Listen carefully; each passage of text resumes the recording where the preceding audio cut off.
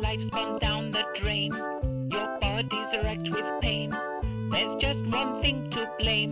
Dynamite in the brain. Dynamite in the brain. Dynamite in the brain. Dynamite in the brain. Dynamite in the Thanks for listening. I am Brian Smith, the leader of the group, transformed from the norm by the nuclear goop. And this is episode 39 of Dynamite in the Brain, the podcast that loves anime and hates fun. As always, I'm joined by my co-host. He's rude, he's crude, he's Anthony Askew. Hello. And our guest tonight is a party dude. It's Gary Hedges. Cowabunga. Very good. I like it. Tonight we are here to talk about Eastman & Laird's Teenage Mutant Ninja Turtles, and more specifically their 1996-1997 Japanese direct-to-video outings, Mutant Turtles Superman Legend. What a title. And not Superman in sight. No. Oh, I've been looking forward to do this. This has been top of my recording list for this month. To talk Ninja Turtles. This was a late night. This was last minute standing because we were originally going to do something very sensible, very worthy, and I thought, no, let's do something totally left field, very odd, the wall. possibly appalling. Well, the OAVs definitely were. I don't know. Well, yeah, we'll get to that. There was bits. Yeah, in general, yes, they are quite bad, but they did actually make me laugh. I laughed at several points, but I deliberately laughed. They really shouldn't have. They were deliberate jokes in there, which made me laugh. So these OVAs were released to sell toys. Am I right? Yes. The situation is that, well, let's talk. In case those people who don't know what the Teenage Mutant Ninja Turtles are, it was a comic by Kevin Eastman and Peter Laird, if I remember correctly, in the mid-'80s, which was like a parody of Daredevil. I didn't know it was a parody of Daredevil, but I do. I didn't know like that actually either. I like that, 'cause I've checked out some of the cover art for the comics. I was like, this looks better than I thought it would. Yeah, specifically the Frank Miller era. So if you read their origin is basically the radioactive waste which hit Matt Murdock, blinding him, giving him his powers, also hit some turtles. Yes, that makes sense. And a rat called Splinter. And Splinter is a reference to the character Stick in Frank Miller's rewritten Origin of Daredevil. He was like his martial arts trainer. This is deep, a lot deeper than I thought. So the gag is, he's Stick. So a little version of Stick is Splinter. Hilarious jokes. This is interesting. I did not know that, and I'm liking these facts. Yeah. So who's Shredder? Who's he in relation to Daredevil? I'm trying to think now. So obviously, around the time you got Elektra Assassin, the Elektra character was introduced into Daredevil. He was a Greek ninja, another one of these Euro ninjas we were talking about in not them again in the Lupin episode. So if you look at the Wikipedia, it says they were parodying Daredevil, New Mutants, Cerebus, and Frank Miller's Ronin. I'm not sure New Mutants, how that ties in. And they ended up making a series that was better than all of those. Controversy. But it was huge. It did kick off a boom in indie black and white comics, and also sort of funny animal comics as well. Funny animal. And a load of furries were born. Or scalies. Yeah. Actually, I was going to say, scalies. Yeah, furries only applies to Splinter. Ugh, scaly, that's ugh. If I see a scaly at the next con, ugh. Slippery when wet. What, even if it dressed as Raphael? No. So I'm really fascinated by that. I did try to do a bit reading on the Teenage Mutant Ninja Turtles, but I thought, actually, I've seen enough as a kid. I don't need to. But that's just... Yeah, so they started licensing them, and because I first came across them because they were licensed to Palladium Books or Platinum Games, basically to a Teenage Mutant Ninja Turtles role-playing game, which had loads of art from Eastman and Laird inside it. It was like, and this is pre the animated series? This is pre the animated series, and then eventually got licensed to be the animated series, which had a lot of changes made to the comic.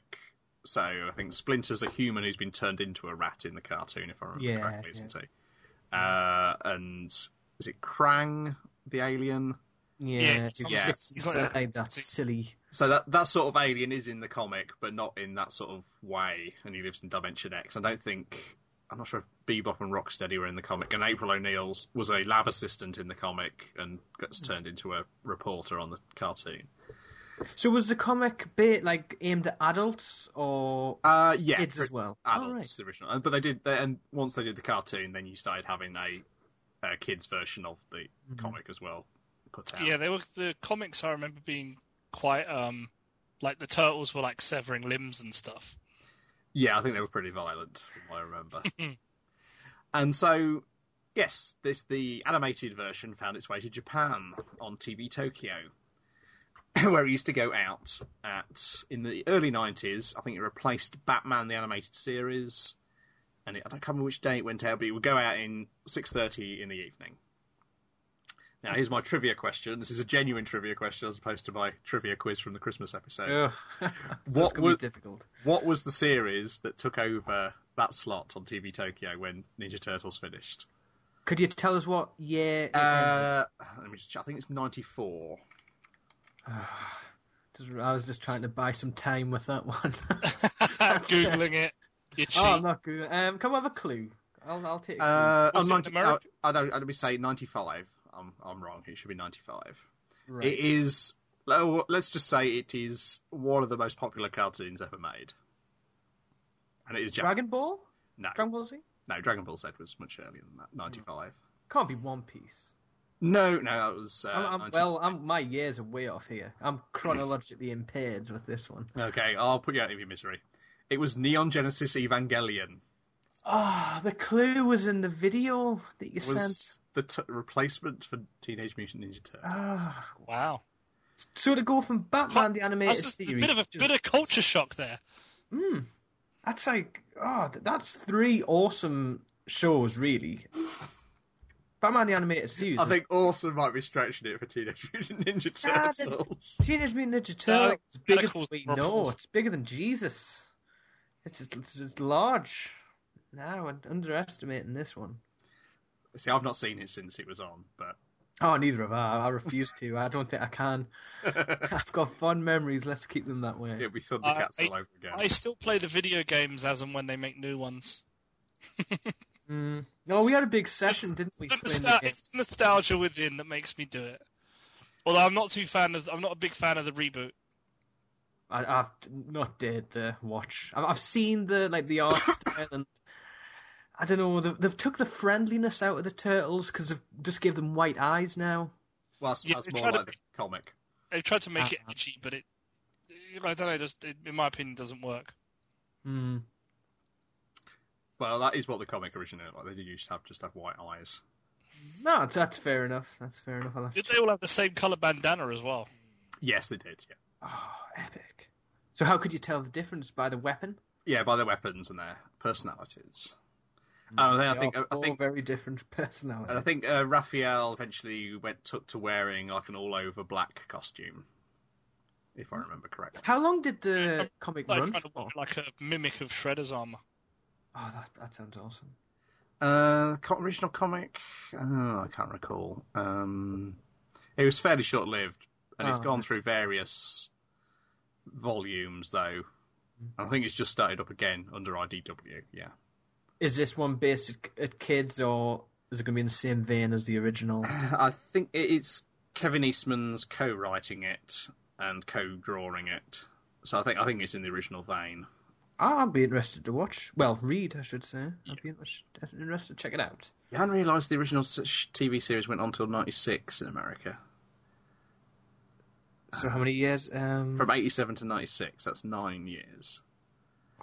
It's pretty good going. That's probably outstaying its welcome as well. I can't remember any major story arcs throughout the series at all. Well, apparently the 94 onwards, it was only 8 episodes a season, so... Oh, right. Fair enough, then. And then there was the live-action TV series, Ninja Turtles: The Next Mutation.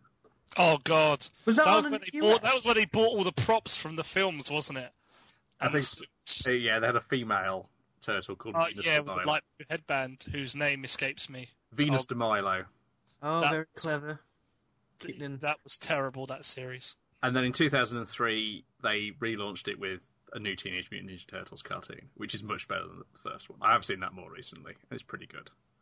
And Oh, it's better than the original cartoon. yes, and it ended with a special called Turtles Forever, where the Turtles from this series met the Turtles from the original TV series and also the Turtles from the comic. Oh, that mind sounds good. blown. That's awesome. That does sound good. I'm gonna have to hunt that down. Yeah, I think some of it came out on DVD. Well, I don't say think. I know some of it came out in DVD on the UK, but I don't think it all did, because that tends to be how kids' cartoons get released in the UK. Dribs and drabs. Yeah, you kind of get half a series, and then it was like they do them by volume, but they'd be like cheap volumes. So like Beyblade and Turtles, I think, were handled by the same people. So you get cheap by the volume ones, but you never get the entire series. Disney used to be bad for that as well, for all the Power Rangers releases. So it's normally like 50 episodes or so in a Power Rangers season, Yeah. but they'd only ever like release 26 episodes. Strange. Not that I was buying Teenage Mutant Ninja Turtles. No, I hope mean, not. or Have enough of that on Power TV. Rangers DVDs, but because I was putting them all into a database, I was aware of this was going on. And then apparently there's a third animated series starting this year, Yeah, I've seen some. Actually, checked some of that stuff out today, which was CGI, presumably like a bit like the CGI film they did. which isn't very good because I've seen it. Oh, we should mention the live action films as well. Was that 90 the first one? I think 90 was the first one, because I was on a school trip to Florida in 1990, and I think it Bloody came hell, out. you go on school trips to the US. I went Yeah. to the Lake District. I went to the local library. Well, what can what can you say? Yeah, we had a physics teacher who'd organised these school trips all over the place, and he turned basically his physics lessons into like sales pitches for why you should pressure your parents into paying for these trips. Yeah, so I think it was 9 days in Florida in 1990. I think it came out that week, so I was tempted to like bunk off one day when we like Waterworld and go and watch it in the cinema, because that was kind of the peak of my Turtles obsession. But I did not. How old were you? 1990? 14 I would have been. You were bunking off school? That's terrible. Bunking off holiday. Oh, no, I didn't, though. Oh, good. Good. I wasn't That would have sure. been sad. To be fair, if I was old enough to have thought up the idea of bunking off to watch Turtles at the cinema, I'd have totally done it. In fact, I think I still haven't seen the film. What, the live action? Yeah. No way. Oh, you got to see that. I was watching clips on See, YouTube today. you make me watch loads the better than I OAV, thought. and you've not watched the live action film. That's It's just a lot better than you Well, think. you don't need to watch the film, because I've heard the song "Turtle Power" by Partners in Crime, which is one of the songs, these sort of movie songs where but what about Go Ninja Go by Vanilla Ice? Well, I'm not. Well, does that give you the entire plot like the Partners in Crime song does? Not really. No. But it's just hilarious. Because I do like a good film theme song where they give you the entire plot. What's the best one for that? Is it Bulworth? Was that the Warren Beatty film where he's a politician? I have no idea. I'm Yes, not it is, really yeah. in tune with these tracks that cover this, cover this narrative. Yeah, the film Bulworth. The song, I can't remember who did the song. It was one of the Fugees, I think. But yeah, the theme tune to that, which was in the charts, not only gives you the entire plot to the film, it also spoils the twist. Oh, that's terrible. Nice. What were they thinking? But I love that sort of song. It's like I didn't even have to go to see the. Well, I did see the film. It's quite a good film. But when I was watching it, I was like, oh, the song. Do they play that song like early on in the film as No, well? I think they play it at the end. Oh, that's slightly forgivable. The song would be in the charts. I don't think you know while you're listening to it necessarily that it is spoiling the film until you actually go in it, and then you can realise, oh, the song was covered every single plot point of this movie. Which is pretty much like Partners in Crime's Turtle Power. Though I noticed on the internet, people seem to think that's by MC Hammer. The internet can be wrong. They can be. I think people think all sort of... BT... I don't know what the word... really early 90s pop rap is either by Vanilla Ice or MC Hammer. There was no other people doing pop rap. Oh, you've got to watch the film. That's you've got to. I've got the sound. The facial expressions of the turtles is just gold. Oh, it's hilarious. Oh, honestly, it's like, is it animatronics they use for the face? Yes, I think it was it's animatronics. It was Jim Henson Studios.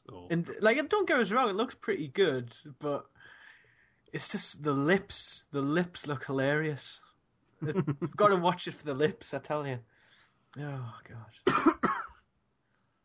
Oh god. Yeah, so I've not seen Secret of the Ooze or Ninja Turtles 3 either.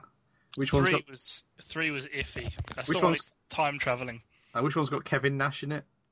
2. Okay. He plays Super Shredder. Oh, that was it. Yes.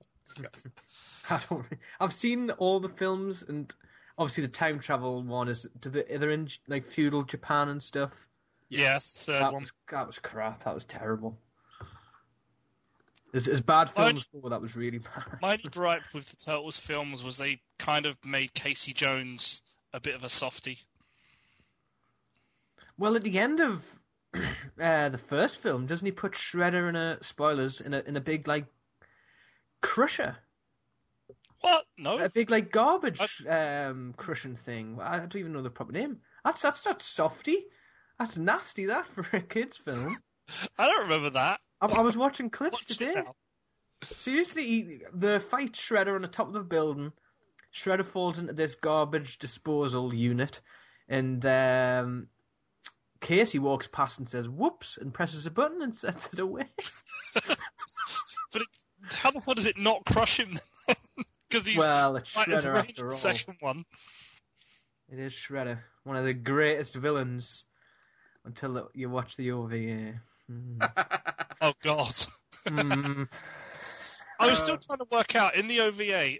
Krang refers to him as Sawaki-chan, but I was thinking Sawaki was referencing his human name, but it isn't, because his human name was like Uruko Saki or something. Yeah. So I thought Sawaki-chan was the name of the big robot that he's piloting around. Krang. No, I think he's just being. I think he's just trying to wind Shredder up by calling him a cute name. Yeah, because he was calling him that, and I was thinking, like, is that some sort of joke that I was missing out on? And there's a lot of them. He wound up whenever he said it. Although I think Krang had the best voice, because his voice in this is almost similar to the one in the American dub. I think it might even be better. It's kind of certainly second high pitch, whiny sound. And I was just like, wow, they managed to keep Krang just as annoying. And to answer your question, are you missing something? The answer is yes, you are. Let's get into it on the OAVs. Yeah. So this is a 2-part OAV, of which the parts are only tenuously connected by something called mutastones, which are these objects which allow the turtles to get extra powers. For a limited time. For a limit. Don't forget the limited time. Not so the first episode starts off, and it is the Great Crisis of the Super Turtles. The Saint appears, and it opens up with a recap of something you will have not seen because it was never animated. I do not get that logic. I've got a note on that. I don't get the logic. It pretty much spoils the thing you're about to watch. Yeah. Well, no, it doesn't, because it's recapping something which isn't in the cartoon, essentially. It's recapping a 3-volume comic which came out in 95, presumably to tie into the end of the series in Japan, which explains how they got the Mutastones. Because at the start of this episode, they've already got the Mutastones, which allows them to turn into Super Turtles. Because basically the Krang is trying to open this dark Mutastone to release a demon called Dark Mew, and to destroy the world. Which leads, the first funny bit I thought is that Shredder and Rocksteady and Bebop are all for this plan, except they do point out where are they going to live after they've destroyed the Earth. And then Krang says they're going to live in Dimension X, at which point they're not quite so keen on the plan anymore. Because it isn't Dimension X like this canyon wasteland, like a. Where is it? The Terradrome or Terradome? Is that the big thing that he lives in? Yeah, the eye on the top. Yeah, the Technodrome. Technodrome. I hate that thing. Couldn't you get toys of that big? You could, thing? yes. Yeah. Oh, I never had the toy of the Technodrome. Always wanted it though. Oh, you probably. I didn't have it, but I never wanted it. It's worth noting that in every or most of the Turtles games, the Technodrome boss was always an absolute pain in the butt. But in every game, they always made it that you had to kill it by stabbing it in the eye. Well, that's the only way to do it, isn't it? That's how I would kill it off. Right in the eye. Yeah, so I can't even remember how they were going to open this. Anyway, so they're very concerned, and they're reporting this on the news. And there's a sequence with a space shuttle in space, and the men at NASA and the ground control at NASA are continually winding up the guy on the spaceship. He's very worried, but they just think he's lost his glasses. And this conversation continues throughout the episode. Because you see something on his radar, doesn't he? Which is... You see stars disappearing, I think it is. That's it. That's it, stars disappearing. And then you get like a news report with April O'Neil reporting the news in a jumpsuit in the studio. Beautiful as ever. Yeah, because so Shredder's got a slightly different costume. Rocksteady and Bebop look pretty much the same. Krang looks the same, but better animated than he was in. Definitely. But April O'Neil looks like April O'Neil's body, but with a more generic anime head put where her face should be. The thing I didn't get was, why did they change Shredder's appearance? Because even when he's not Super Shredder, he's still... His normal outfit's completely different. I read up on this. Ah. Maybe not intentionally, but I read it somewhere. Because that was my biggest gripe, because I think Shredder is like... I love his original design. Like, it's basic, it's simple. Now he's kind of got this, kind of like a cyborg body. And the reason was something to do with his body got destroyed and Krang rebuilt it. And that's why he is the way he is. Yeah, he gets that costume at the start of the comic. Basically to make him look like the Super Mutant Shredder toy. Very convenient. Yes. That's one of my biggest gripes about this. The product placement. Not only the look of Shredder, but they make him out to be this bumbling idiot. But he was like that in the American series. I can't remember him being like that. I remember him being kind of scary. It's like, ooh, there's Shredder.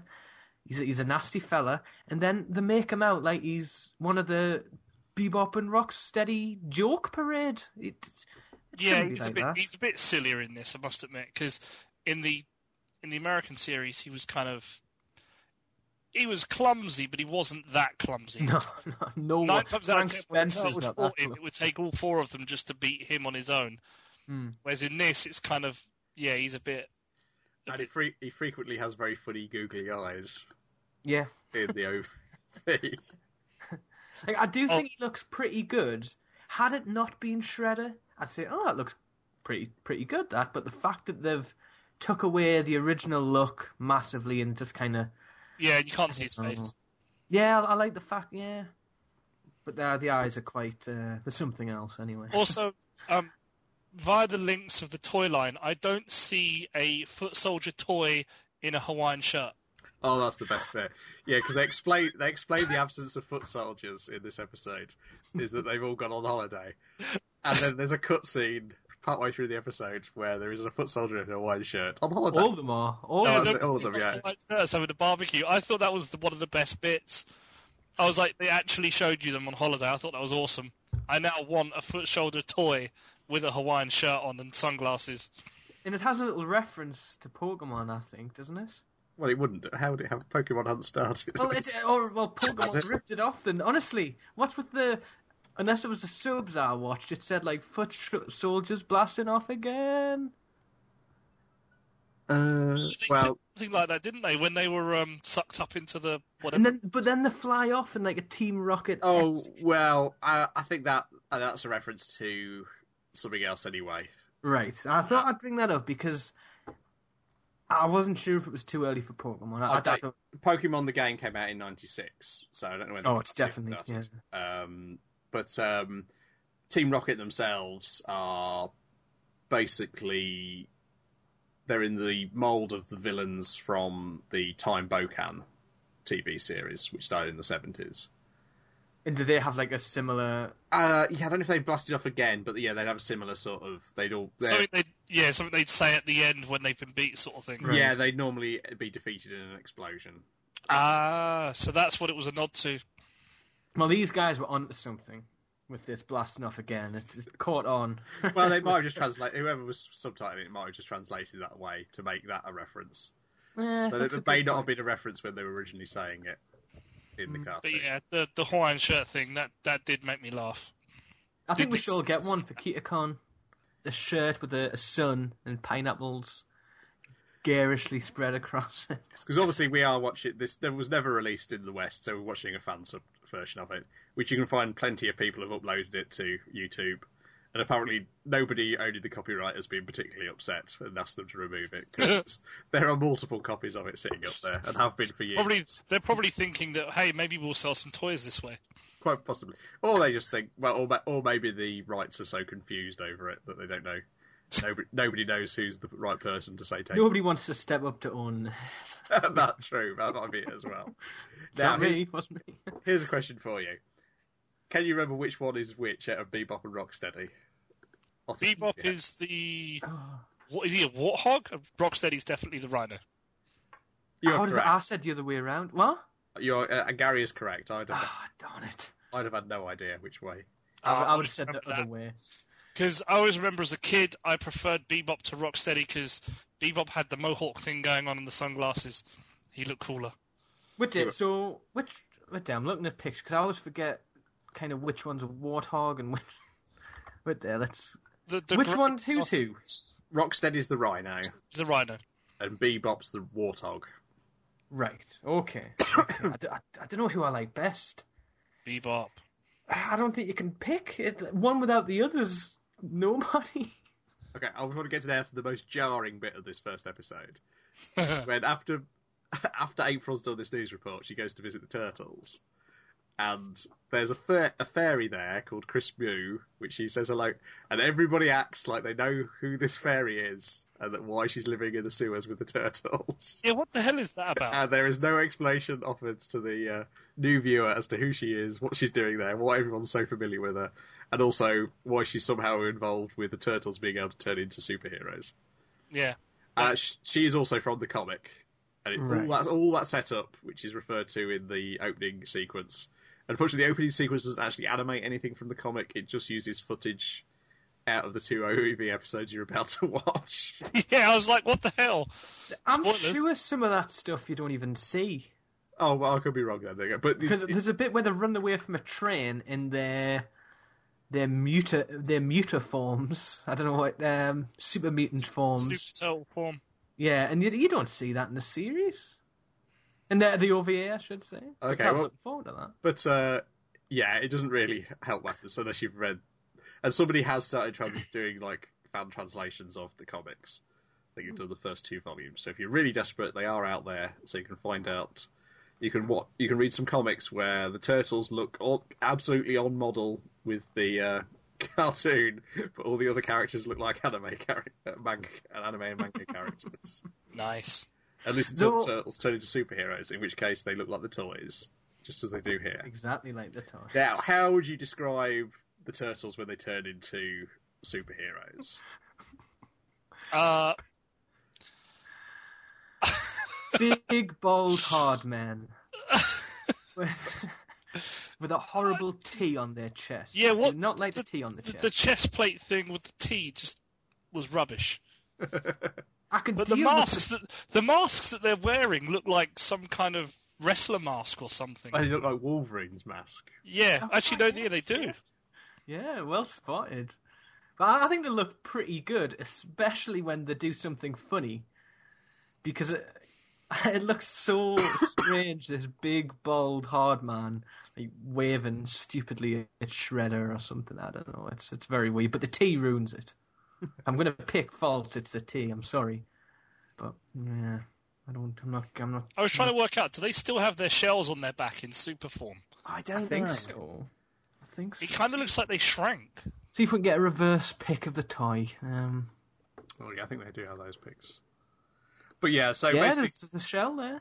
There's a shell. they've got these Mutastones that Chris Mew, this fairy, allows them to turn into superheroes. I'm assuming Dark Mew and Chris Mew are sisters. That's what I kind of read into it by the end of the first episode, at least. Or like they're parallel opposites. Yeah, they're voiced by the Yeah. same person, so that could well be the case. But it's not only the turtles who have these Mutastones. The villains have Mutastones as well, which allows them to turn into super mutant versions of Shredder, Rocksteady, and Bebop. I still couldn't work out exactly what Bebop and Rocksteady were turning into when they turned super. They just turned into more manly versions of themselves. Yeah. They look awesome, though. But like Bebop's got these massive ears. What's that about? Like a gremlin, he kind of becomes like this. Yeah, a he's gremlin. got Gremlin's head. And I think it looks really badass. And then the other guy, he's like a dinosaur now suddenly. And like yeah, and Shredder sort of turns into a dragon, which doesn't seem to be on the toy pictures we've got. So I don't know whether that was just... I didn't like the look of Shredder. He just gets worse and worse with every transformation. He moves further away from what I like about Shredder. Because in the second part of the OVA, when the Dark Devil Shredder, that was terrible. It was like, I looked at it, I was like, is that some sort of cross between Triptychon from Transformers and Godzilla? I think he looks pretty good in the second one, actually, compared to the initial transformations, at least. Oh wait, no, sorry, I'm thinking of the second part of this transformation. Oh right, okay, yeah, I do not like when that. When the Dark Moo does that to him. Sorry, yeah, not the metal armor that he wore. That was okay. Yeah, so basically, then the rest of the episode, once they all that set up, is a load of fighting. They release Dark Moo. It turns Shredder into a Godzilla Shredder, Dark Devil Shredder, who is bigger than... They flood the entire city. He's bigger than the Technodrome. And so what the Turtles going to do? Well, they're going to have to merge into one giant Super Turtle. Turtle say, why does his skin go white? That made no sense. Because he's like a saint. All that's good with the world mutated into one being. I was thinking that he'd be green and just have a multicoloured faceplate. But... Well, he does have all four of the colours somewhere on his body, and I made note of that. Like he's got like little bands around his legs that might be like red and orange, then I don't know, a blue wristband or something. I can't remember the exact order, but they're all there. They're all there somewhere. The Wolverine faceplate. He's got the... I can't unsee that now. That you've said Wolverine. I keep looking at them and seeing Wolverine grinning. He's got big angel wings as well. He's basically the Captain Planet of Super Turtles. Oh god, yeah. Where's he get the sword from? Wow. All the weapons combined, perhaps. It's Leonardo's sword, but it turns white, and he also gets wings, which again makes no sense. I'm guessing that's the whole Saint thing. Yeah, I think it's kind of influenced by what was going on in sort of 90s Image comics as well. I think is particularly there's a picture, somebody on Flickr who's got some artwork, and it looks the artwork from it looks far more like 90s Image comics than it does manga. I was thinking the whole kind of white exterior with like a blue chest plate being some sort of nod to Gundam. Yeah, because it does suddenly become like a Gundam thing. They're in space. The colour scheme sort of just reminded me of it.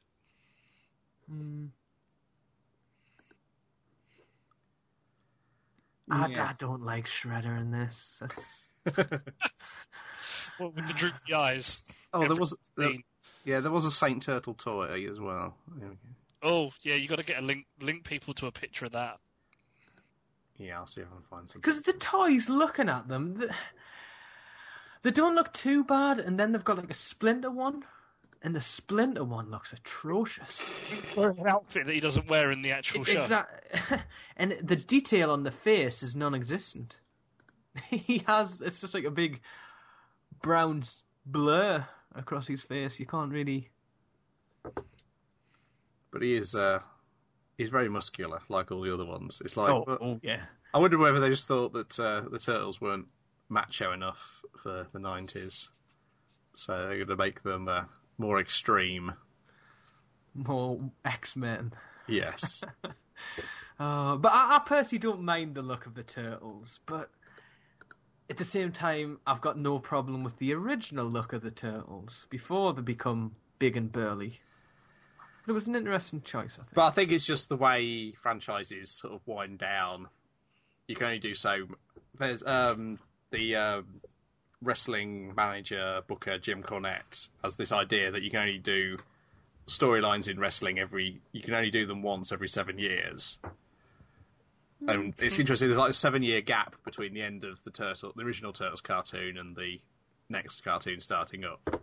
So I think this is what you see in this OVA is the death knell, sort of the death rattle of the franchise at this point. Because over in the American cartoon, what they did there, I'm reading, is they replaced Shredder with an alien villain called Lord Dreg, who was basically an attempt to be like the alien villains on Power Rangers at the time. All right. I'm looking at a picture now, which I'm gathering is the right guy. He looks very... I don't know. He ain't no Shredder. I'll say that. Oh, apparently those fairies are based on characters out of the cartoons as well. Because the fairies are neutrinos, and it says here the neutrinos are the 3.5 hipster flying hot rod driving teenagers from Dimension X introduced in the 1987 series episode Hot Rodding Teenagers from Dimension X. So it's not those specific ones, but Chris Moo and Dark Moo are apparently of the same race as those characters from that episode. That's quite interesting. Given there's quite a lot going on there. Obviously, this really ties into the continuity of the original cartoon. If only we had that comic. But I'm surprised nobody's put that comic out in English. You'd think there would be some audience for it. Oh, without a doubt. Because Turtles completists, I'm sure, would buy everything. Definitely. I think I never bought the Turtles comics. The only thing I got that was anywhere near to it was, as a result of seeing the character in Turtles, I started getting Usagi Yojimbo comics. And I got the comic where Leonardo crosses over, and it's a Usagi Yojimbo comic, but Leonardo from the Turtles is in it. Well, that's the correct thing to do, because those Usagi Yojimbo comics were much better than the comics based on the cartoons. So. Yeah, I can imagine those were pretty terrible. But yeah, it was a weird thing that I liked the character. I thought he was the Samurai Rabbit. I thought was awesome in the Turtles cartoon. Yeah, because it was its own series in his own right. I was like, oh wow! So I started getting the comics for that. Yeah, because I think I'd read the comic before the cartoon started. So when that episode came out with Usagi Yojimbo in it, was like, yeah, Usagi Yojimbo in the awesome. guest starring in the Turtles cartoon. Nerd chills. Well, because that's pretty weird. It's trying to think. It would be like how would you say it would be like? It's like somebody else's creation guest starring in a cartoon, which is it's a bit like, I suppose it's a bit like the Batman live action when the Green Hornet guest starred that time. So that'd probably be the closest thing, where they're not necessarily connected by a creator or publisher, but hey, there they are. It's Bruce Lee. I do like when somehow a deal was struck and they appear in the show anyway. Yeah. Which was pretty neat. Okay, I think that's the first part of the Super Legend covered. Yeah. Not a great deal happens. There's lots of lots of bits with the space guys. They keep kind of going back to that, and that's who picks them up at the end, isn't it? Yeah, that seems to be the only reason they're there, is for all the gags involving this guy's glasses. And there are a lot of gags involving that guy's glasses, because he's protesting that he's not lost his glasses. And then later on, they say, we found your glasses, you left them here. And he goes, no, that's my spare pair. There is some bits that did make me chuckle, definitely. I can't remember them off the top of my head, but there was a few there. Yeah, I do wonder whether the people making this were like, oh, we've got to make this. Let's at least stick some jokes in. Yeah. If we're going to do this, let's try. I just like the bit where Splinter was like, yeah, as Turtle Saint, you could survive in outer space. So I'm sure that was the whole reason the space shuttle was there, so that when the 100 seconds that they have as Turtle Saint runs out, they can then, before they suffocate and die, they can get picked up by the space shuttle and taken home. Oh, I've got a favourite line. The human people on that space shuttle are totally not weirded out by the fact they've just picked up humanoid turtles. Whereas in the series, whenever a human saw them, they freaked out. Understandably, of course. That big smile. Nobody's that happy and bald. But yeah, personally, I think they should have expanded on this series, given it a proper episode run. I'd like to see a super version of Casey Jones and Baxter Stockman. The Rat King. The Super Rat King, Super Baxter the Fly. But yeah, I've got a favourite line from this episode. I forget which turtle says it, but after Chris Moo sacrifices her life to kind of hold Dark Moo in place while the big Saint turtle slashes it with the big thing, one of the turtles said, although her body was tiny, her courage was enormous. And that just, and the focus on his face for far too long. And that was my top line, killer line of the episode. I don't think I have one for episode 2, or do I? I forget. Yeah, and they're all like, oh, we'll see her again, as the stone she's been bound into gets flung out into space. Around his face. Yeah, what the hell? It's further and further away from Earth's orbit. Then we'll see her again. Nice NASA men to take us to visit a stone. So, yes, the turtles have lost their mutastones, so they can no longer turn into super mutant turtles. But have no fear, because episode 2 was going to sort all that out for them. As they stop being super turtles and essentially become Saint Seiya characters with a trip to Japan. Oh, the whole thing with Shredder talking about that they're in his hometown and all this. Just, Yeah, so in the second, which is called The Coming of the Guardian Beasts, the Metal Turtles appear, in which the Turtles, April and Splinter, head to Japan to help an old friend of Splinter's, because remember in this one, he's not a rat turned into a mutant humanoid creature, he is a man turned into a rat, to help one of his ninja friends, Kinzo Hattori, because his house is being haunted by a ghost who just cackles and points through the entire episode. Yeah, what the hell was that about? I didn't get that. I don't know whether there was going to be some big joke at the end or something to do with it, but So yeah, there's a mirror/tablet which has got 7 stones put into it, which turn out to be mutastones. So they want that protected from the ghost and whatnot. And meanwhile, doesn't just Krang randomly teleport Shredder, Bebop, and Krang just to seems Japan? to, and to steal this, and then basically, he picks up a signal that he's found mutastones, and it coincides with it being the exact same location that the turtles are heading. And so, to protect the stones from these evil thieves, Kinzo Hattori basically sets off this ninja castle, because they're just in a shed to begin with. But he sets something off, and this huge ninja castle grows out of the ground. And it's a race to get to the tablet. Which is very funny. It is very funny, yeah. That is some good gags. I like the fact that when Krang first tells Shredder that he's found mutastones, Shredder is actually not interested in getting them, and it's only because Krang refuses to stop laughing that he eventually agrees. Yeah. See, Shredder's just... What have they done? And teleporting to Japan, he doesn't realise that he's in Japan. Despite the fact he's on top of a bullet train. I like when the ninjas turn up in the train bit. Because these are proper ninjas. These are ninjas that I like. Like, they throw ninja stars really fast. Yeah, of Ninja Month, these are the most traditional ninjas we've seen so far. And They're my favourite ninjas. I'm going to go as far as saying these are my favourite ninjas, these guys. All dressed in ninja attire. Yeah, they're good. They're not Euro ninjas, they don't have superpowers. From Japan. Your bog standard Japanese ninja. You don't fix a ticking clock.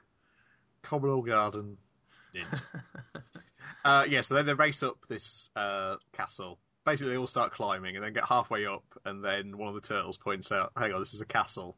Why are we climbing up the outside of it? Won't there be some stairs inside? Fantastic logic. At which point they run inside. Krang makes another random appearance. Gets shrugged out the way. But the villains get to the Mutastones first and gain the powers of the evil guardian beasts, which basically are sort of animal mecha which fly out of Mount Fuji and attach themselves to the villains' bodies, making them into the Metal Mutants line of toys. And they're a horrible line of toys. Very, very Power Rangers-esque. Well, it's very Saint Seiya, basically. It is completely a Saint Seiya ripoff. Which, in terms, Saint Seiya is influenced a bit by the Sentai show. So, yeah, you'd also see the Power Rangers connection there. So that might have been why they were thinking of it as well. Like, it was the whole, the shouting out the animal names and all the rest of it. If this takes off big, they might have thought, we can turn the Turtles franchise like the Power Rangers, which was going great guns at the time. Whereas the Turtles were dwindling. I'm sure this didn't help. It can't have done. This can't have... Well, the funniest thing is that they were a bit lucky that, obviously they got these, animal attachments, and they'd have been pretty gutted if one of the animals was a turtle. That should have been the case. That'd have been, the best practical joke. Or it'd have been even funnier if it was Shredder that got turned into a turtle. Well, Shredder got Tiger Spirit armor. But yeah, Michelangelo did draw the short straw with getting Beetle Spirit armor. Yes. Yeah, his suit was the worst. Yeah, apparently, by far. From what I read, these toys only came out in Japan. Oh, thank goodness. Not that I would have been convinced about. Actually, maybe I would have. I might have seen these as a kid and said, "These are really shiny. I love the turtles. Give me now." Yeah, there's a bit of super deformed Gundam to them as well, because those were always tended to be covered in really shiny bits. And so then they have a fight, and so it's weird. There's gags. Most of the gags are involved the castle and on the bullet train. In fact, a great deal. The fight bit and they're getting turned into the the metal turtles, is really only the last third of the cartoon. Because it kind of goes downhill from there. As soon as they get the mirror, it's like, oh, right. Yeah, it's a bit like the first one. As soon as they actually do the fighting, it's not as interesting as when they were just putting gags in. Which makes me think, as I said, I think their heart wasn't really in the job at hand. It's like, let's churn these out, get paid, go home. Oh, I couldn't agree more. It kind of the fighting. Go for it, Gary. Yeah. I was just going to say, I like the fact that when the evil ghost that does nothing but point and laugh appears, they refer to. I just found the bit in the video.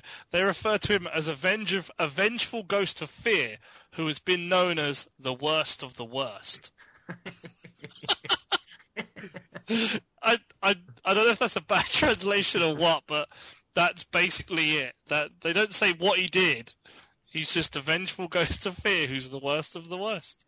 I'm thinking an annoying ghost might actually be worse than the scary ghost, though, in terms of getting things done around the house. Yeah. A scary ghost, you just leave the house and go and do whatever you're trying to do elsewhere. And an annoying ghost, you might be tempted to just grin and bear it, and it just, grind away at your psyche. Why didn't they make a toy for him? That would have been great. I'm sure they reference Hattori Hanzo in this episode as well. Yeah, they do. He sealed the ghost or something, I think. I think that's it, yeah. Or whatever the spirit was. Or it is connected to the ghost's origin. That's your Turtle OAVs. If you want to see them, just type in Turtle OAVs into Google. They'll show up. Or go to YouTube and type Super Turtle or Metal Turtle. Yeah, that should do the trick as well. What are the things I want to mention? Turtles video game. That was another thing I did in 1990 on that holiday. I spent an inordinate amount of time playing the arcade game. Oh, the 4-player one. Yes. Oh, I loved that. That is a lot of fun. I sort of I did finish it, but I wasn't really doing much of the work. There was some American guy, some kid there who was just... He could probably have completed it on its own without the other 3 people on the... But at least did he get to see the ending of the arcade game. Was it worth it? All those quarters you spilled into it? I can't remember spilling that many quarters into that time, so yes, it probably was worth it. Because, Double Dragon was at the hotel was the thing I really spilled quarters into. Oh. In fact, all of us did, because they had like a little arcade in the hotel we were staying in, and I think we took the hotel's entire supply of quarters by the middle of the week. Just for them to empty it back out again. I just remember my memories of being a kid being really into Turtles, probably about 92, so because the arcade was still really popular, and also you had the Simpsons 4-player arcade out at the same time, so kind of those were the 2 most popular arcades in there. People battling over which one they wanted to play, sort of thing. But I always remember when I went into one of the shops in the States, and they literally had at the front of the store, as you walked in, this kind of huge long rack that was probably about 5 rows high in terms of like figures on it. So there was about sort of like a row of 5 upwards, and probably about 15 across of just Turtles figures. And the amount of figures that they had that hadn't come out in the UK, like things like Baxter in his fly form. Do you remember Metalhead, the robot turtle? Oh, yeah, I do, yeah. Yeah, the figure of him, which I thought was awesome. I'd never even seen him before. Things like the figure of Casey Jones and all sorts of other crazy, weird alien characters that I didn't recognise. And it was just like, I just remember being blown away at it with a kid. And the fact that it was right at the front of the store meant every time we went to this store, which we would do several times because it was like the local big store, I'd just be harassing my parents for Turtles merchandise. I can picture you just walking in and Sturge screaming with excitement at all these toys. Oh, I was mental. I was just running around, like pulling them off and seeing what was behind them and finding them. And then I'd look at the back and look at all the ones on the back, and then see if they had them in the shop, because they basically had pretty much everything. But it was kind of, at the time, my brother was old enough, because he's my younger brother. He was old enough to just start getting into Turtles as well. So he was also there, and we were just going mental. But I remember that year I remember my parents telling me, like even now they talk about it, they said that year they bought so much Turtles merchandise, the only way they could keep us from knowing that they'd done it was they had to buy an extra suitcase which literally just had Turtles merchandise in it, that they basically then took home and then put away to give to us at Christmas and obviously birthday, because my birthday's right by Christmas. But you had stuff like the Turtles blimp, you know, the great big airship. Yeah. You could get like the toy of that, and it was just, I remember getting that for my birthday, and nobody I knew had that, so I was the envy of all my mates until I popped it, and then, well. What was it made of? Well, the bottom part of the blimp that the turtle sat in was plastic, but the actual blimp bit was just basically a giant blow-up balloon that you clipped to the plastic bit, and it came with a repair kit which got used, and it still ended up getting popped again. And I remember my brother had we had the van, and you had the turtle. You had like the turtle sewer base, although that was kind of a bit rubbish because they made out like it was Lego, like you could connect the tubes wherever you wanted, but there was only about 2 places that you could put the tubes, and you only got about 3 bits of tubing, so it was pretty naff. But no, the sheer volume of figures was crazy. I think it was probably one of the first things that I remember seeing the kind of the volume of toys, because I had, like, obviously when I was younger I had lots of Transformers and stuff, but I would never actually go out to the shops and see them in the shops. But I just remember seeing Turtles in the shops and just looking at the sheer volume of merchandise and just being blown away by how much there was. Oh, it must have been so big back then. Like, everybody I knew at school had like Teenage Mutant Ninja Turtle backpacks. Oh, sorry, just had to correct you there. They had Teenage Mutant Hero Turtle backpacks. nunchucks. Oh, that's very true. That's very true. Yes, I never got that either. It's because Just didn't think ninjas would be too violent. I think it was people were afraid that kids would imitate ninja behaviour. Because it used to be that James Furman was in charge of the BBFC. It was very hard to get stuff with nunchucks. Oh. Presumably at this time, the Enter the Dragon nunchuck scene was still censored in VH. It was, yes, and the picture on the cover still had him holding a baguette over his head as opposed to nunchucks. Did that actually really? Yeah, it looked like. I'm a huge Enter the Dragon fan. I've never seen that image. So basically they paged over the nunchucks he's holding over his head with what looked like a French loaf. And in the film, it looks like he picks up the nunchucks basically, and the way it's edited, it looks like he then runs away with them round his neck. Yeah. Oh, Enter the Croissant. Yes, I think the Turtles film would have been edited as well. I think you don't see the bit where Mikey's showing off. There's the bit with the nunchucks and the guy's doing all the nunchuck posing, and then Michelangelo does the same thing. I think was that all not cut out? Yeah, I think I'm just trying to see if I can find the cuts. See, it sounds like it failed massively. Michelangelo attacking anybody's with a yo-yo. Michelangelo doesn't fight much these days. Oh, that's why. But I remember as a kid, I've said before, I used to want to be a ninja. So they could try and censor my ninjaing, but it didn't happen. I was ninjaing. I was lucky. I had the Michelangelo toy, and it had the nunchucks, so I was happy. Not two baguettes on two sausages. The funny thing is, Michelangelo of all the turtles is the one turtle where if you replaced his weapons with pizzas, people probably wouldn't care. It's like, oh well, it's accurate. It's Michelangelo. All he does is eat pizza. He's the one that's the least. How is nunchucks, like censoring nunchucks, any better than censoring a sword? Surely a sword is far more accessible for a child in terms of a knife, you know. I think swords and knives are different lengths. I think the idea was that it was more like the kid was going to try and build his own nunchucks and whack himself in the head. I think was the. Oh, that's fair cop. But yeah, so I'm looking here. So the original submission was cut by, this is the movie, by 1 minute 51 seconds. But when it was resubmitted in the 2000s, it was released uncut. Mm. I mean, that nunchuck thing, that lasted a while, because even going ahead with, was it Selfie from Final Fantasy VIII? Yeah. The figure of her was banned in the UK because it came with nunchucks. So you go into Forbidden Planet and you could buy the entire figure collection of Final Fantasy VIII, but you couldn't buy Selfie because they wouldn't allow it. They wouldn't allow it to sell it because it had a set of what were nunchucks, even though they were toy miniature ones. They were nunchucks, so you couldn't get the figure. Nunchuck nasties. I just asking the people in the shop about it and being like quite surprised that was the reason. And we have also established previously on this podcast that while I was at school around this time, I had friends who were bringing shuriken into schools and throwing them at trees. So maybe it was reasonable to believe that kids might be hurting themselves. They were just ninja training. Or maybe it was either it was reasonable or there was no point in cutting them anyway because kids were going to find weapons regardless. Absolutely. Exactly. Yeah, apparently the German version had the same thing as the UK version.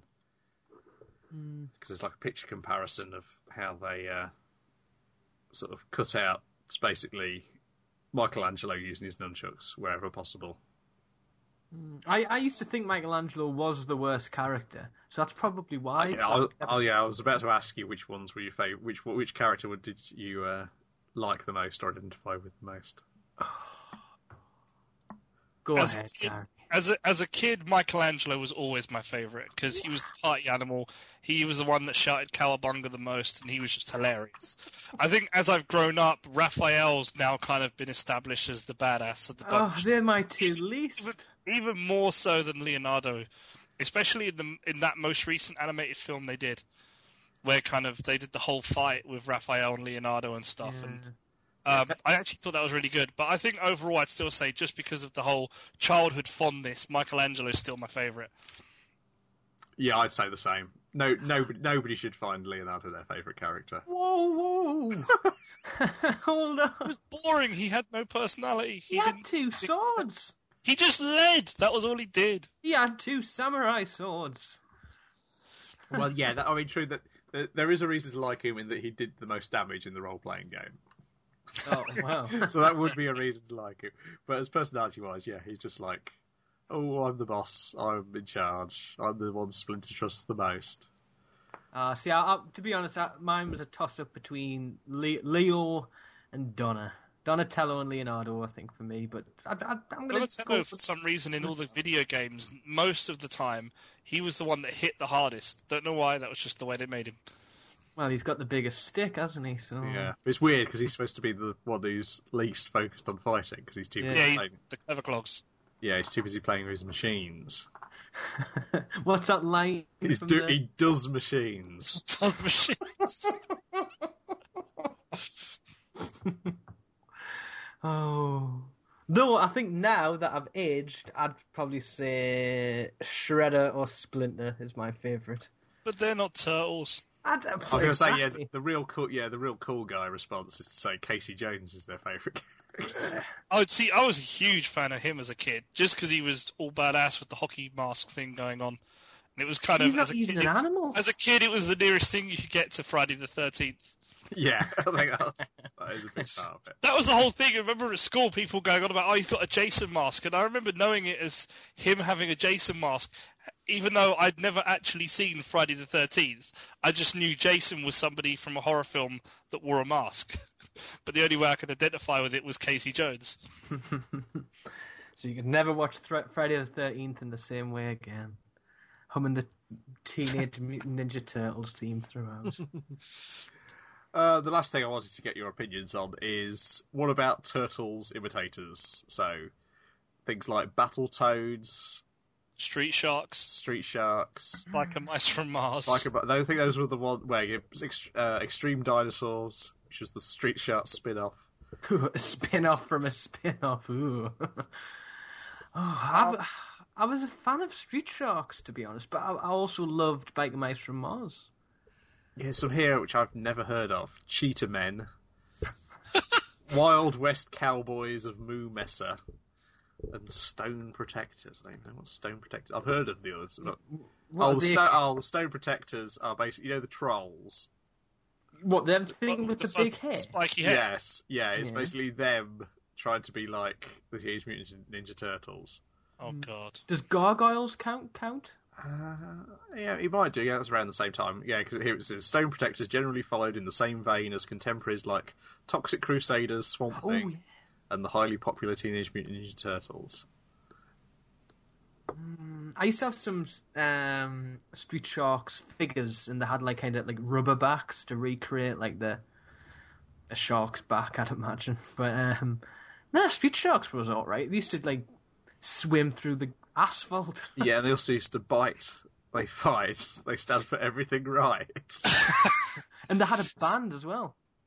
That's how they were in a band, all these 4 guys or something. And then, I don't know what happens to them to turn them into sharks. But they were all surfer dudes, I'm sure of it.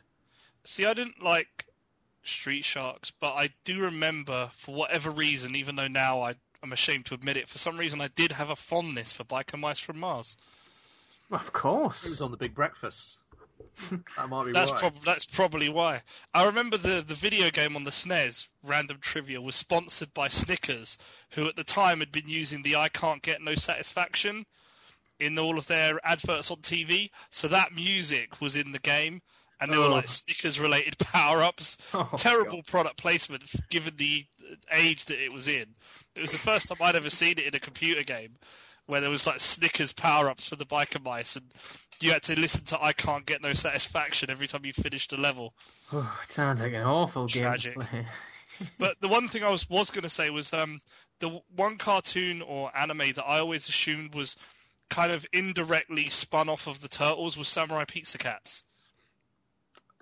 No, but I think that was just I think they just redubbed it to cash in. I think it was just because it was kind of like because it was like obviously there's one that they give a jab to the turtles in the opening intro. Yes, they make a comment about them, but it was the fact that it was like instead of Ninja Turtles, it was Samurai Cats, and they liked pizza. That was just the connection that I picked up on as a kid. Yeah, I think that was the idea that Saban were going for. It was kind of like. It was rather than copying it was more having a stab at it sort of thing. Yeah, I think that's correct. I'm trying to think there's another one. I'm sure there was another one with dinosaurs in... Dino Saucers, I think, was one. No, I'm sure it's like... But I think it was like setting like a... in a world where everybody was dinosaurs, so it was a bit different from the Turtles. But I can't remember what it was. Never mind.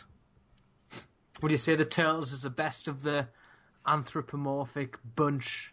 Well, no, it is Samurai Pizza Cats is, but including from the 90s actual US ones, yeah, Turtles is probably the better one out of any of the others. It's lasted the longest. Yes, certainly, because it's the original and the best. But yeah, I'd say if you get a chance, watch some of the second series because it's pretty good and much closer to the original comics.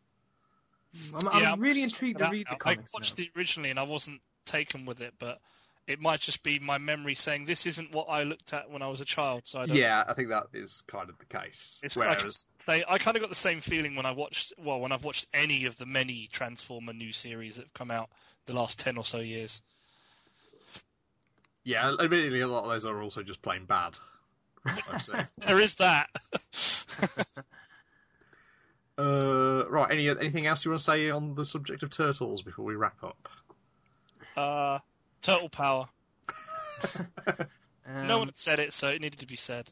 They do say pizza now. So they do say it in this cartoon. They didn't bother translating that of the Turtles. Yeah, I don't recall any of them saying cowabunga, like, ever. No, we don't think they did at all. But they did say turtle power a lot. That's good.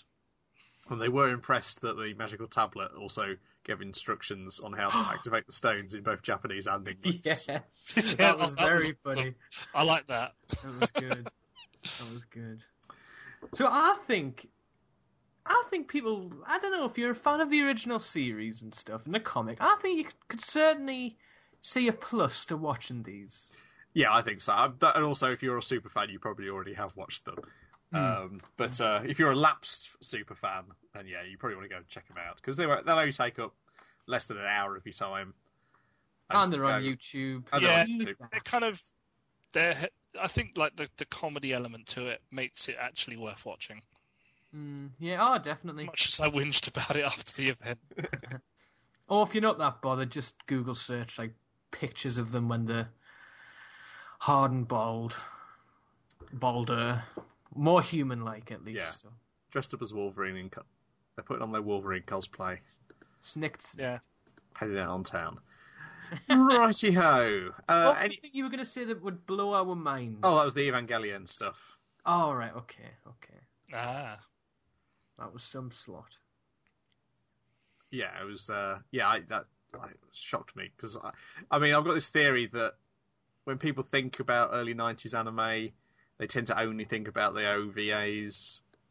They don't think about the stuff which is on TV, in part because a lot of it wasn't on TV. It was being replaced by things like Turtles and Batman the Animated Series.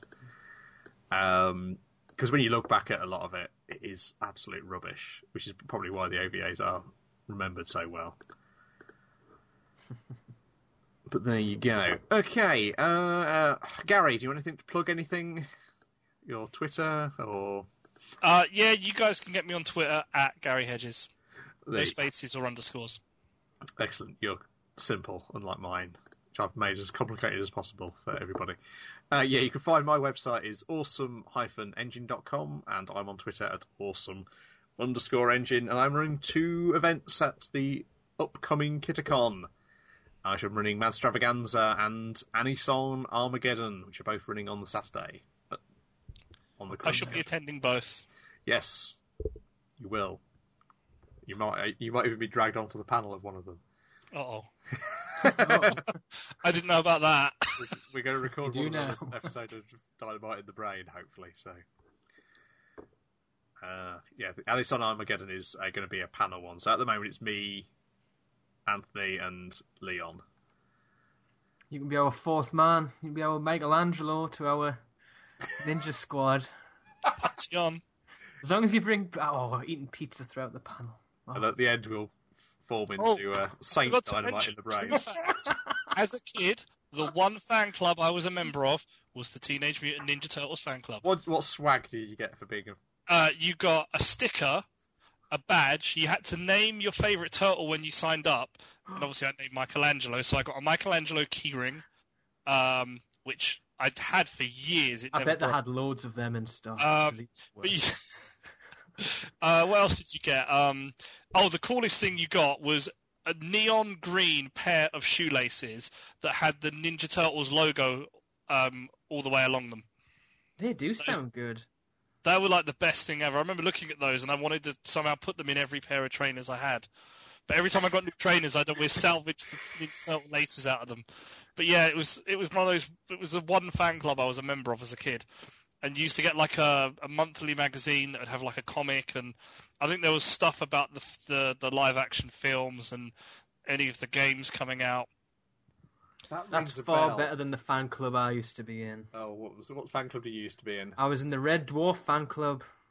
I used to get probably every 3 months, a fanzine called Better Than Life. And I used to always dream about going to Red Dwarf conventions. I never ever did. Oh, what a shame. I was about to say something, so I don't know what slander, which one's libel. Well, I can guess, I'm sure. I'm sure anyone who knows anything about Red Dwarf would also guess. Yeah, the only fan club I was in was I was part of the Radio Tip Top Club. Do you remember Radio Tip Top? I don't. It was I think it was a pirate radio station, and then it had like a slot on Radio 1 in the 90s while I was at university. And they released a cover version of M's pop music, I think in 95 or 96. No, just me then. Yeah. And I think all I got from that was a certificate and a couple of badges and maybe a sticker. Oh, boo. But, fan clubs are rubbish. It was free, so I'm not complaining. Oh, what? Yours was free to join? I believe so, yeah. Oh, Jesus. I remember the Turtles fan club cost $5. Oh, that's nothing. I paid like £30 a year for the Red Dwarf one. I'm sure it's something obscene. I remember the worst and most embarrassing thing about it, I got a letter when I joined. Hello, Dwarfer. They coined the term Dwarfer. And then I was only young at the time, so I lapped this up. I was overjoyed to be in this fan club. I might hunt out the old fanzines. So you're excited about the new series on Dave? Not in the slightest. Not after the specials they did. Not after the specials. The only thing remotely good about the specials is the Blade Runner nod. And it doesn't win it for me. So Red Dwarf's finished as far as I'm concerned. And the what? The Starbucks smart car in the special. Ugh. Doesn't appeal to me. I just thought of another random turtle trivia. I met the turtles.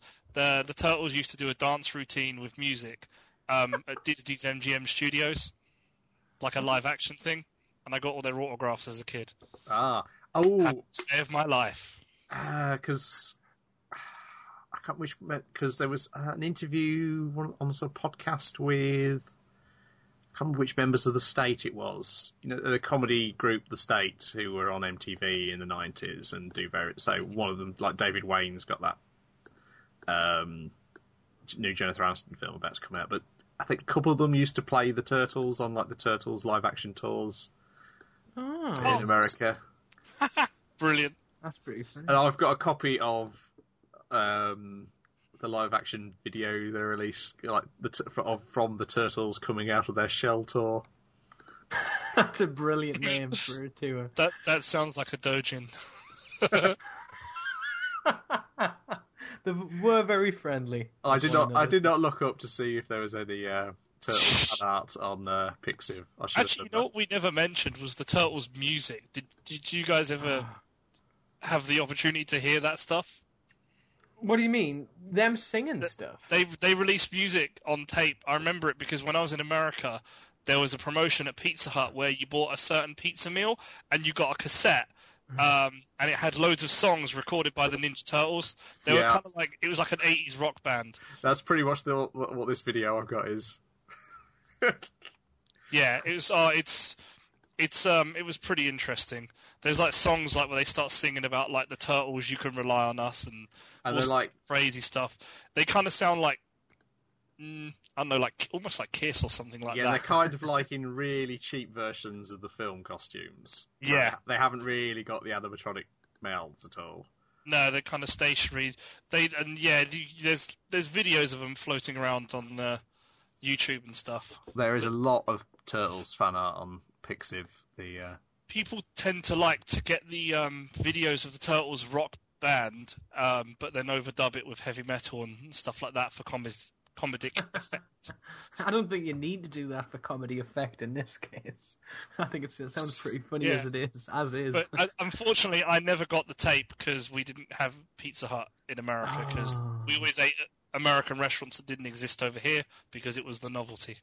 That makes sense. That's perfect sense. If I wait a Pizza Hut, we can do that at home. And I'm probably sitting there begging my parents, saying, "Yeah, but at home, if I eat a Pizza Hut, I don't get a cassette with Turtles on it, playing rock music."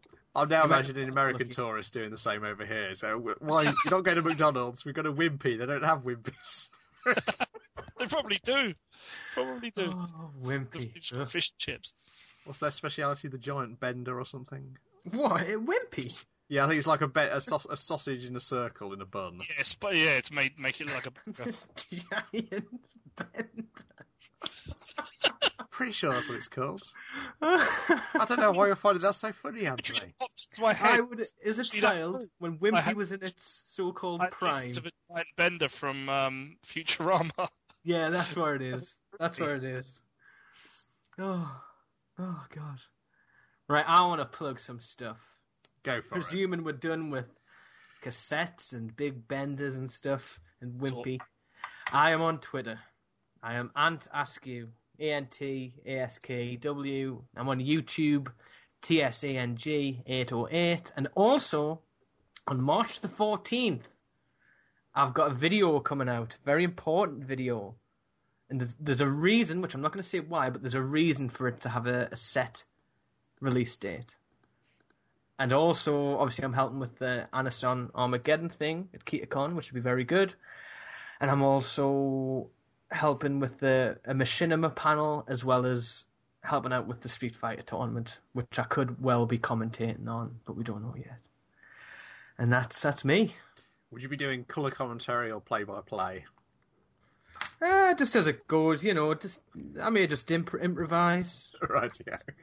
I might write some material down first. But yeah. No, it should be good, hopefully. KitaCon, April. I forget which weekend. I'm not very good.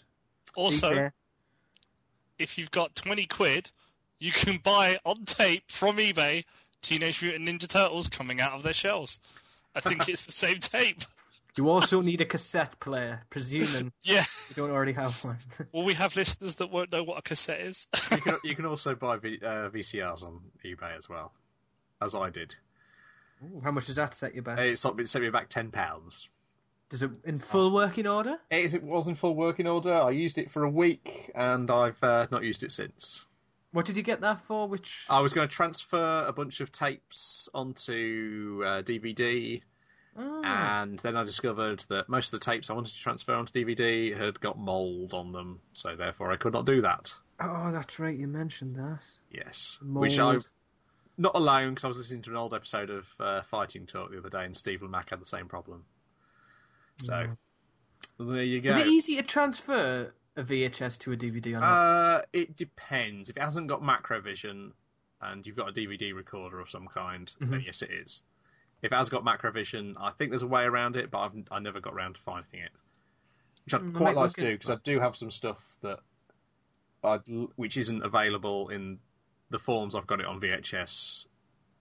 So it's like the Gunbuster UK release on VHS. They've got footage which I think they edited out on later releases for reasons only known to Gynax. Get them ripped, get them released, make a profit somehow. I don't know how, but... And I've also got the UK dub of Catgirl Nuku Nuku that I'd like to make a digital copy of. Is that not available on a DVD, is it not? Is that the original Cockney dub? Yeah, it's the one with the Liverpudlian... one of the characters has got a Liverpudlian accent. It sounds brilliant. I think it's like how on these things where sometimes the American dubs, where they got an Osaka accent, they might give them a Southern accent or a Brooklyn accent. I think they were trying to do the same there, but make them Scouse. Very clever. Very clever. I think that was the deal. Okay, we should be back for the final part of Ninja Week on the next episode. Month. Ninja Month, even, yes. Ninja Month, next week. Believe it! See ya. Cowabunga. Your life's gone down the drain. Your body's wrecked with pain. There's just one thing to blame. Dynamite in the brain. Dynamite in the brain. Dynamite in the brain. Dynamite in the brain. Dynamite in